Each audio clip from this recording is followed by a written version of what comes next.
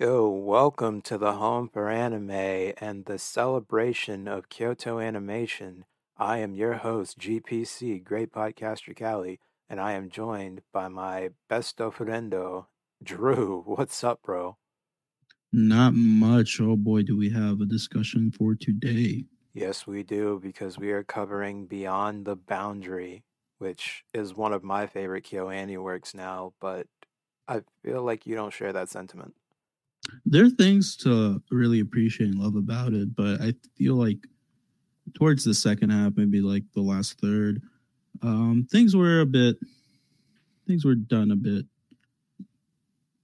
It's structured weirdly, and I don't know how to feel about it.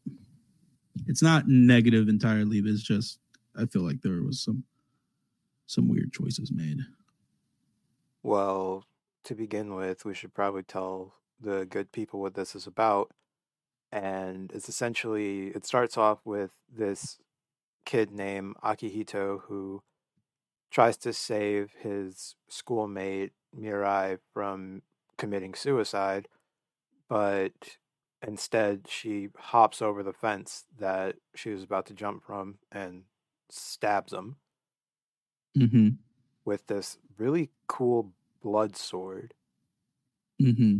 And come to find out, oh, he's immortal, and he's half Yomu, which is this kind of yokai thing that they've got going on for some reason. Yeah. And from there, things just progress, and that's about all you can really say about Beyond the Boundary. Is this a spoiler episode? No, no, No, just a review yeah. without revealing too much. Okay, cool. Yeah. Okay. So, Yeah, it's a good start. Like it's a really good start. And it kind of sets you up for what it's going to do. It's going to play with some tropes and some ideas found, especially like in light novels, at least to my understanding, because this is an adaptation between an established source of light novels. yeah, Uh, that Kyoto Animation published. oh, did they really? Yeah. That's cool. hmm So, Drew, I gotta tell you, I typically save this part for later on, but there is one thing that I really want to talk about with this show, and Mm-hmm. that's the subtleties in the fashion. I don't know if you're super into those types of things, but there are little touches, like, especially with Mirai, her, she has her school uniform, but with that, she also has this really cute cardigan sweater type thing that's pink that matches her hair. Yeah. And aside from giving her main character energy vibes, it's also just a really nice touch that gives her personality because it fits with her kind of personal aesthetic of being this reserved kind of person who's Yeah. slowly coming to terms with who she is and what the world is about. And we don't see that many outfit changes for many of the characters. I would say Akihito probably has the most, and that's probably because he has maybe two or three, maybe four outfits that he I mean, alternates between.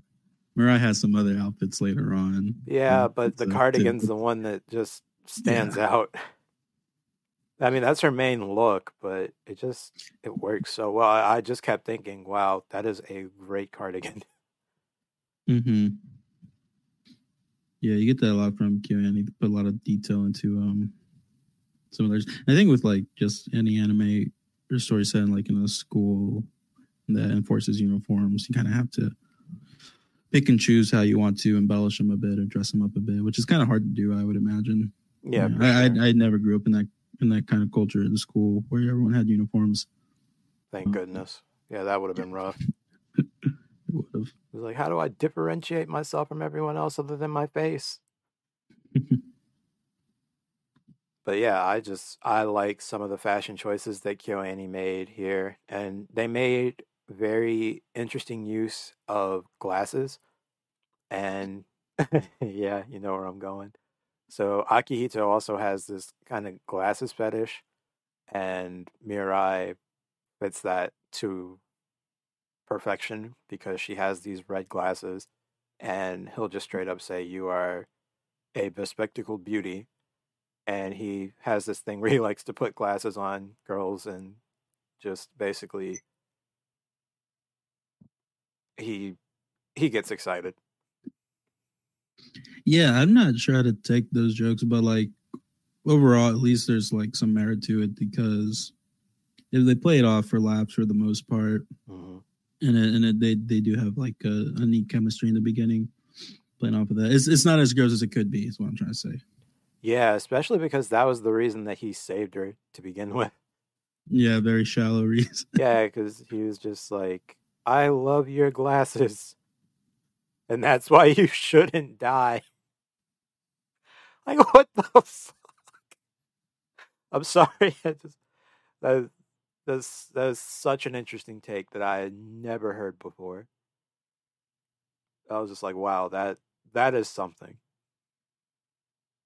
So props to them for that. Definitely, yeah, it's definitely an easier trope to play with. I don't even know if it's a trope because like I know people in real life that like have a thing for glasses and it's one of those weird things where it's like they're like very honest and upfront with it. You know more people with that fetish than you think.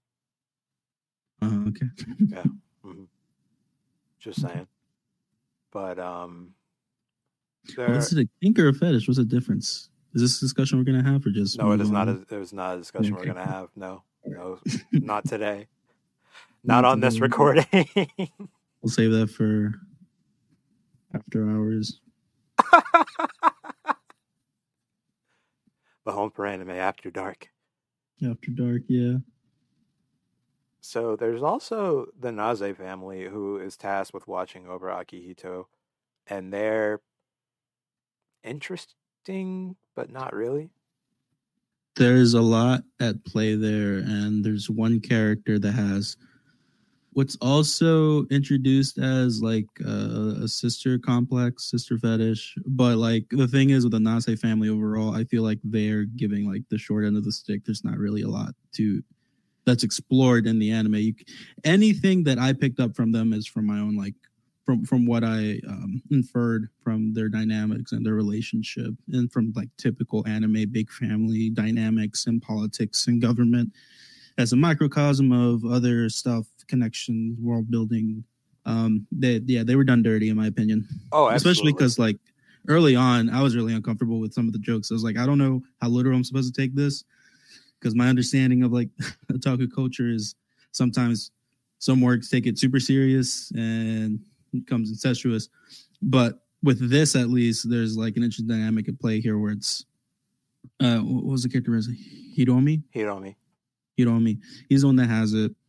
And from what I gathered, a lot of it's developed over his appreciation over his older sister, but the lack of care that she's really given Mm-hmm. or attention and care that she's given to her younger siblings, which then he kind of tries to become an idealized version of an older brother for his little sister. So it's less literal, more romanticized. I don't know if that's a good way to put it. He's overcompensating. He's overcompensating for sure. Like he's just trying to. Um, It's like you say. He's trying to make sure that she has the care that he didn't receive. yeah, and right when we're talking about that, we're talking about the youngest of the three Mm-hmm. Nase siblings, Mm-hmm. Mitsuki. Yeah, Mitsuki.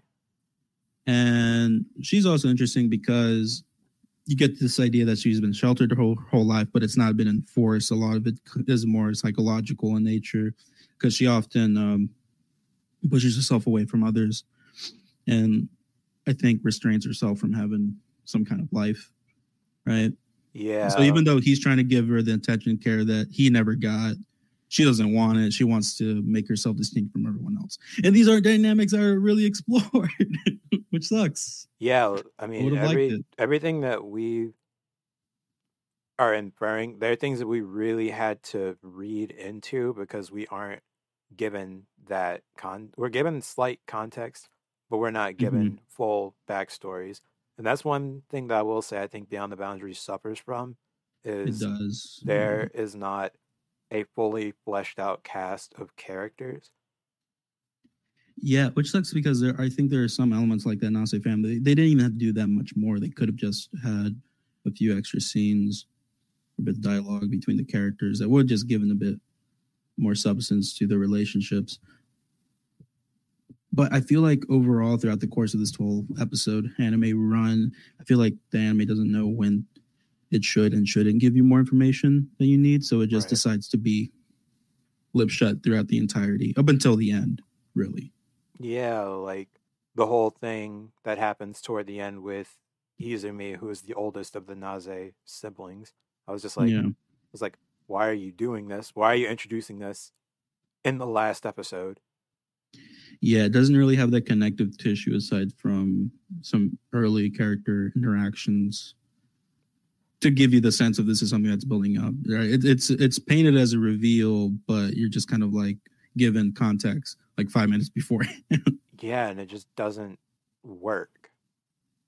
Which is my question. Why do you hold this so highly? Is it just the fashion? Is it just the aesthetic? Or It's the fashion, but it's also, I feel like what starts off as a sort of shallow relationship between Akihito and Mirai, it grows into a genuinely deep connection. And even though the side characters aren't fleshed out, I believe that they all fun get enough? they get no they get development from Akihito and Mirai when you really think about it. Yes, I agree with you. I just wish we would have spent more time with them. Right. And I think most of it comes from the fun episodes that they made, Well, also particularly the episode 5 or 6, the one with with the you know idols. with the idols. Yeah, that was great. Well, also when I say that, I am also just talking about overall. I mean, Akihito, he is this kind of shut off but very kind person, and it takes Mirai to drag him out of his personal shell, and it takes Akihito to drive Mirai out of her shell. And overall, all the relationships that they both had prior to the start of the series, they just kind of grow in terms of their bonds with them and with one another. So Yeah, like Hiromi and Mitsuki, they really do come to appreciate Akihito even more than they already did, which you can't tell at the beginning whether they do or not because of some things that are said and shown throughout. But yeah. you really do see that care shine through further on because there is one point where a bunch of people just say Akihito is a pain to deal with. And I was like, "Oh wow, he like nobody really likes him." But that kind of changes. Also his mom is hilarious. That the mom was really annoying. Oh yeah, that's why she's hilarious because they're like don't hit her, don't Well, like don't chew her out. She eats that stuff up, and I'm like that is yeah. yeah. Well, that's interesting because my experience with the love story as it develops and some of the character interactions, a lot of them do feel shallow. That was my that's what I took from it. And if there wasn't any joy in this, I don't think I would have really cared about it, Hmm. to be honest. Um, that's the thing is like this anime gives you snippets of things that could be done, could be said, and doesn't really spend time with it. And I'm not even talking about like it needs like a whole episode to develop these two, and needs another episode to develop these other two characters, and then they need to interact. Like that's not what I'm asking about. I'm just saying like sometimes it doesn't even feel like there was much of an attempt aside from some of like the tropist jokes that they put in. I feel like if you're not familiar with some of these ideas that they're feeding into the comedy, it might come off cross a bit off putting. Well, don't you feel like even though some of them didn't get more development, they got more personality as the series went on? Yeah, and that's what filled That's a lot of that joy. yeah, yeah. So that's why I like it so much is because they're interesting at the beginning, but they're more fun to be with toward the end. And like, I made a joke on Instagram where, like, in the final episode, there is the literal embodiment of we jump street and we about to jump in your ass. You know exactly what I'm talking about. Yeah, right in the Um, crack. yeah, right in the crack. But that having that be the build up, or like being the payoff for the build up that we had gotten this entire time, because of all the connections that are made, even though, and I can't stress this enough, yeah, they're not fleshed out, but they are progressed, which I think are two different things. Progress in terms of plot or progress in terms of Not in terms of plot, no. This show, this show exists purely on vibes for me. That's why I like it. yeah. The plot of the show by itself is weak, and I can only say this because I've seen the sequel movie that came out 3 years later. Mm-hmm. It's unfinished. Like Yeah. you need the movie to understand it better, because I'm like, where is some of this stuff going? Why was this introduced? Because it doesn't even give proper context to the beginning of the show, even though they're like, oh yeah, you should have known this all along, but you really understand everything with the movie. So I guess when I say that I really love Beyond the Boundary, I'm talking about it as an entire series, not just the show. But yeah, Yeah. the show I itself, like that context too, but from what I've heard, the movie's pretty great. the movie is great, and we're going to talk about that in the next episode. You gotta watch it. Yeah, but overall, yeah, the show itself, yeah, I can see why you would say it's hollow in terms of plot. But like, I don't even like. That's the thing. Like, I don't even care about the plot of the story. I don't care about the world that they're in. I care about. I want to know more about the characters, right? Like, that's where a lot of the interesting things from the show come from. And on that end, I feel like I just get snippets. Uh-huh. Well, like I said, for me, this is purely vibes, and that's what keeps bringing me back to the show. And I'm really excited to rewatch this movie with you because I want to know if that same elated feeling is going to come back to me once I get that conclusion again, because it's been, I believe, a year or two since I've seen the movie. I just remember really enjoying it. Mm-hmm. So, yeah, you definitely need the movie. I can't stress that enough either. It's essential. Otherwise, you're just going to be left being like, what the fuck did I just watch? Yeah, it definitely felt like that. Um, I'm not even sure like where to start with it, and this makes it sound more like a train wreck than it actually is. It's cohesive. Yeah. You get at least the emotional experience throughout the show, and nothing else, right? Yeah, the vibes. Yeah, the vibes. I honestly I don't know where to how to handle this Oh, anime. I don't it's know how to think about it. Um, I can't ever see myself watching it again, which is I think a shame because there are some things that I did like. overall, Tremendously. I still enjoy it a lot. It took me a few days to get back into watching it. So I was doing maybe an episode or two every other day. But when it got to that second half, I ended up watching the entire rest of the show in a day. Because I was like, oh man, I can't remember this, but I'm really excited to see where it goes. Oh, this is where it goes. Okay. Also, the OP and the ED are really good for this show. Yeah, I don't think I like the OP as much now that I've sat on it for a bit. I might change my thoughts. I don't know. Well, one thing about me that you should probably know is I really like trains. Mm-hmm. And she's on a train. Mirai is on a train during She's that on. OP. So I'm just like, yay, trains. Mm-hmm. I mean, I won't watch that Yu-Gi-Oh series that has trains, but I will Why watch, not? because Yu-Gi-Oh's not that great anymore, but that's neither here nor there. It's never been great. I'm kidding. I'm kidding. I'm kidding. I Bro, I looked at you watched, so bro, quickly. bro, I ate that shit up when I was a kid. Don't. Did It's you a did joke. you see the side eye? Yeah, I saw it, and How it quick it fucking just, pierced. Yeah, I was kind of impressed. You got a quick draw there. you have no idea. But overall, yes, it just fits with this whole show. Literally everything about the show is a vibe. If you go into it for any other reason and you don't watch the movie, then yeah, it's literally just a vibe, and it becomes like an emotional thing after you've seen the movie because the ending, it's good, but it's also kind of nonsensical. Yeah, And I really, the ending, I did not like it one tiny bit. There was too much. you're gonna It was too appreciate it. muddied. You'll appreciate it once we watch the movie.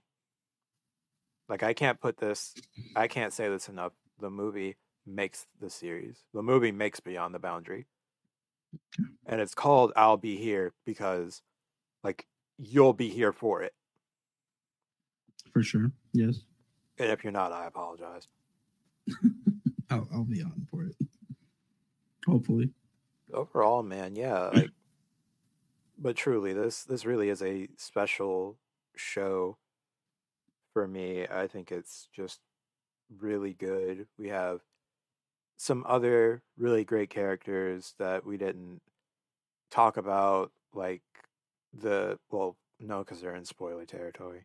But we do have some Yeah, other, it's really hard to talk about this without spoilers. Like, it's yeah. really hard to get into just what doesn't work for me without giving just everything away.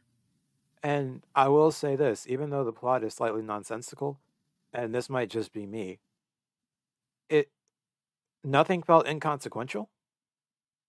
Mm-hmm. You know what I mean?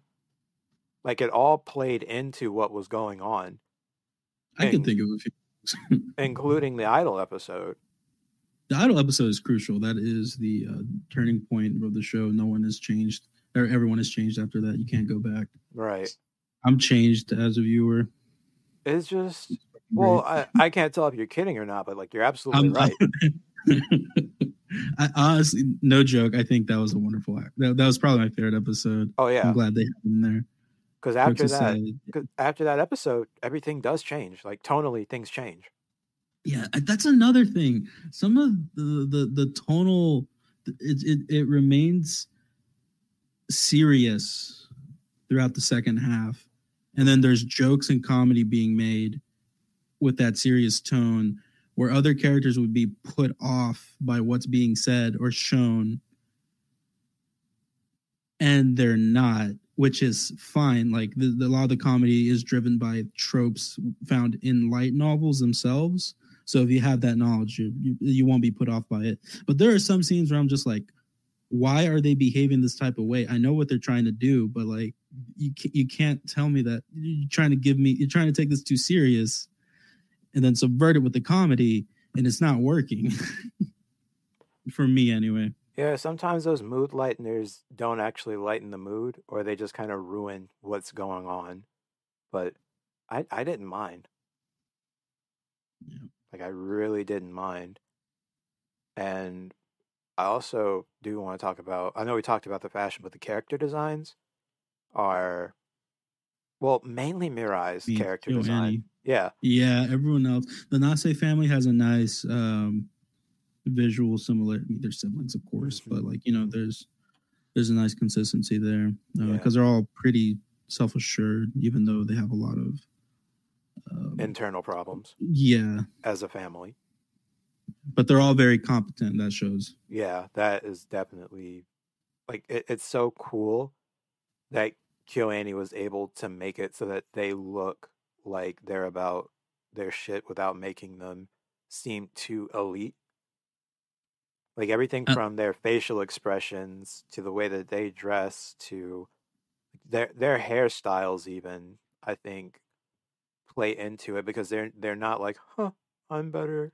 Like you know what I I mean, mean? that's kind of just Mitsuki's thing, but like she's having fun with it, right? And Yeah. like there's one moment after like a serious, semi-serious event. I think it's pretty serious, where she doesn't want to show concern and is not berating, but talking out loud and directing it to one character. and they're having fun with it, even though it just followed like a pretty serious moment. Mm-hmm. They're trying to get back into normalcy. It doesn't quite work, but that's what makes that scene work. Well, you know, KyoAni's whole thing is slice of life. Mm-hmm. Yeah, So, I never get tired of their character designs too. Like mhm. even though they have like they're drawn from different art styles for some of the stuff that they adapt, even just for straight up novels. Because like Violet Evergarden was a novel, right? Yeah, it was. Okay, cool. I like that they're able to still give it their distinct flavor of visual direction. Yeah, which they have really stuck to for the past over a decade now. Yeah, and for me personally, that never gets old. That's just impressive to do. Yeah, the consistency. What's that Western? Sorry, just to take it off, but like an example. What's the creator of like Samurai Jack, Dexter's Laboratory, Powerpuff Girls, Gendy Gendy's, Tarkovsky. something like that? Yeah, he Yeah. has something similar that where like I see his style, I'm like, oh, I instantly know who that is, Mm-hmm. and it's always like visually appealing to me or like really fun. Right, right. Yeah, I think Kyoto Animation definitely shows their competence in their character designs, and even if the characters don't change their clothes that much, like for example in Violet Evergarden, they make sure that the character designs and the outfits are memorable Mm-hmm. for the most part. There are some shows and movies where it's not as clear, but they typically do stand out. Like you can pick them from a crowd easily, and you can say that's KyoAni. That looks great, Yeah, which is great to me. I really appreciate that. yeah, 9 times out of 8.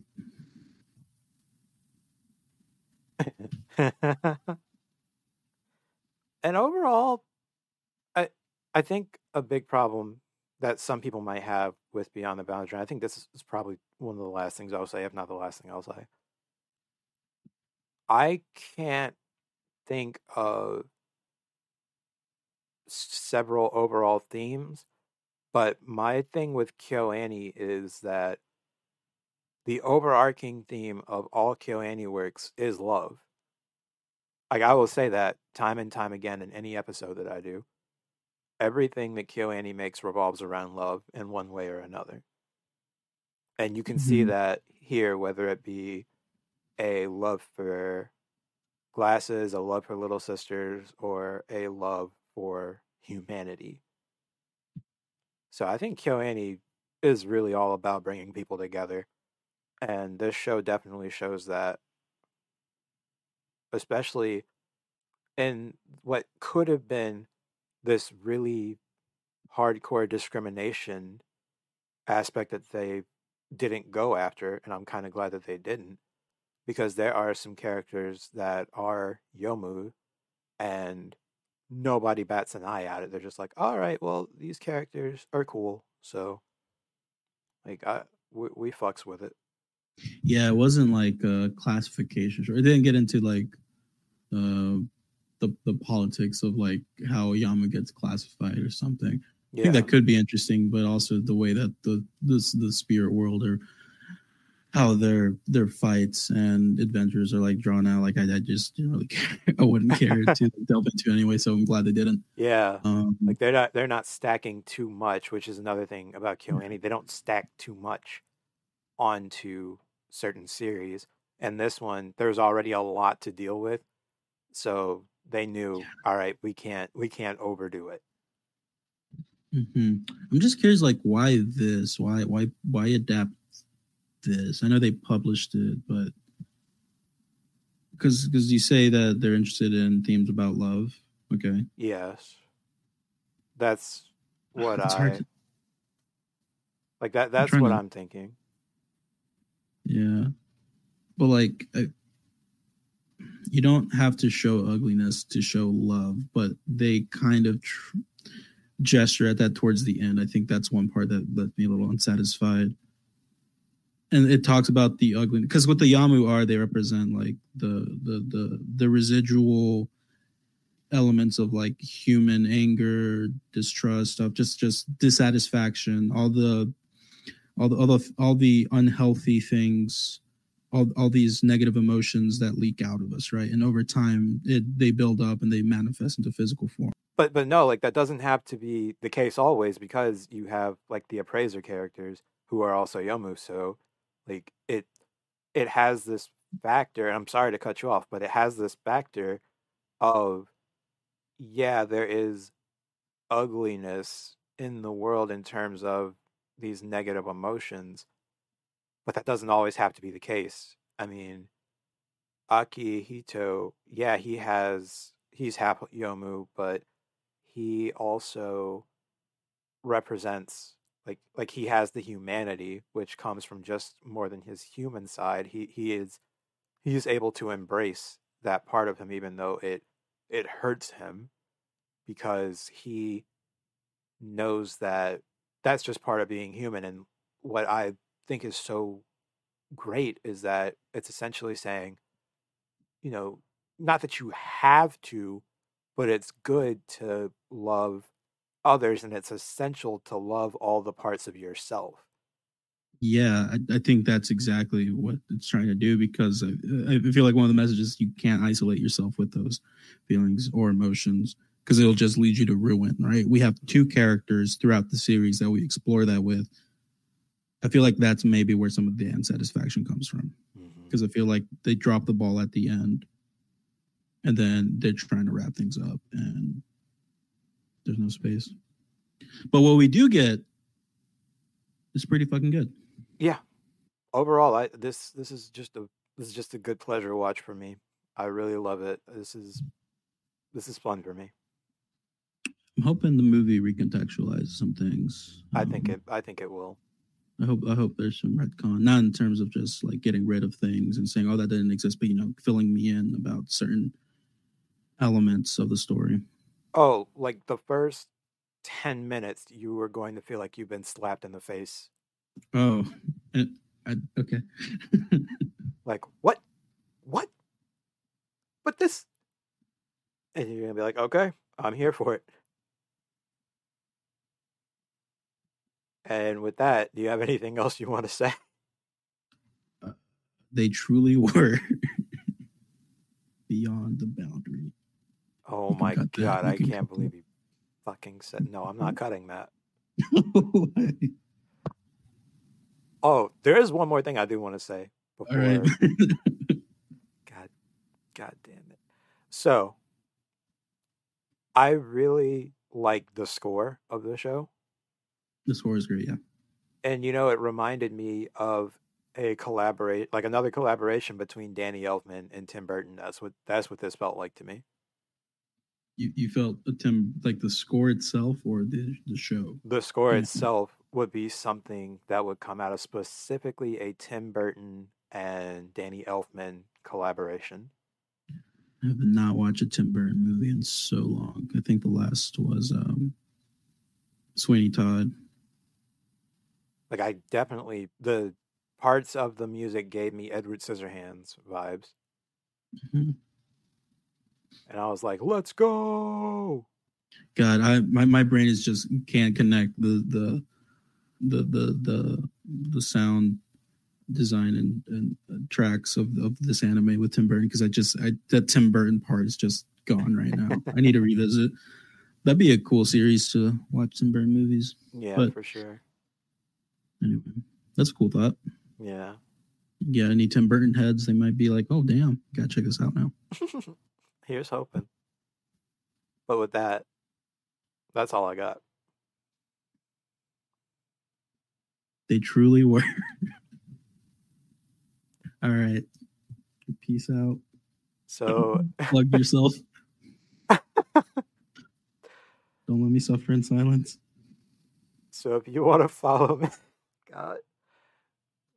All right. Well, thank you, Drew. And if you want to follow me, you can do so on Instagram at AnimeAlphaGoat, or you can email me recommendations at ouranimehome@gmail.com. Feel free to donate to the Patreon. You get really sweet perks, or donate to the Buy Me a Tea so that I can get tea because I love tea. And I really hope that you're enjoying this celebration of Kyoto animation series. And there are so many more shows and movies to cover. So tune back in for the next episode. And with that, we are out. Out.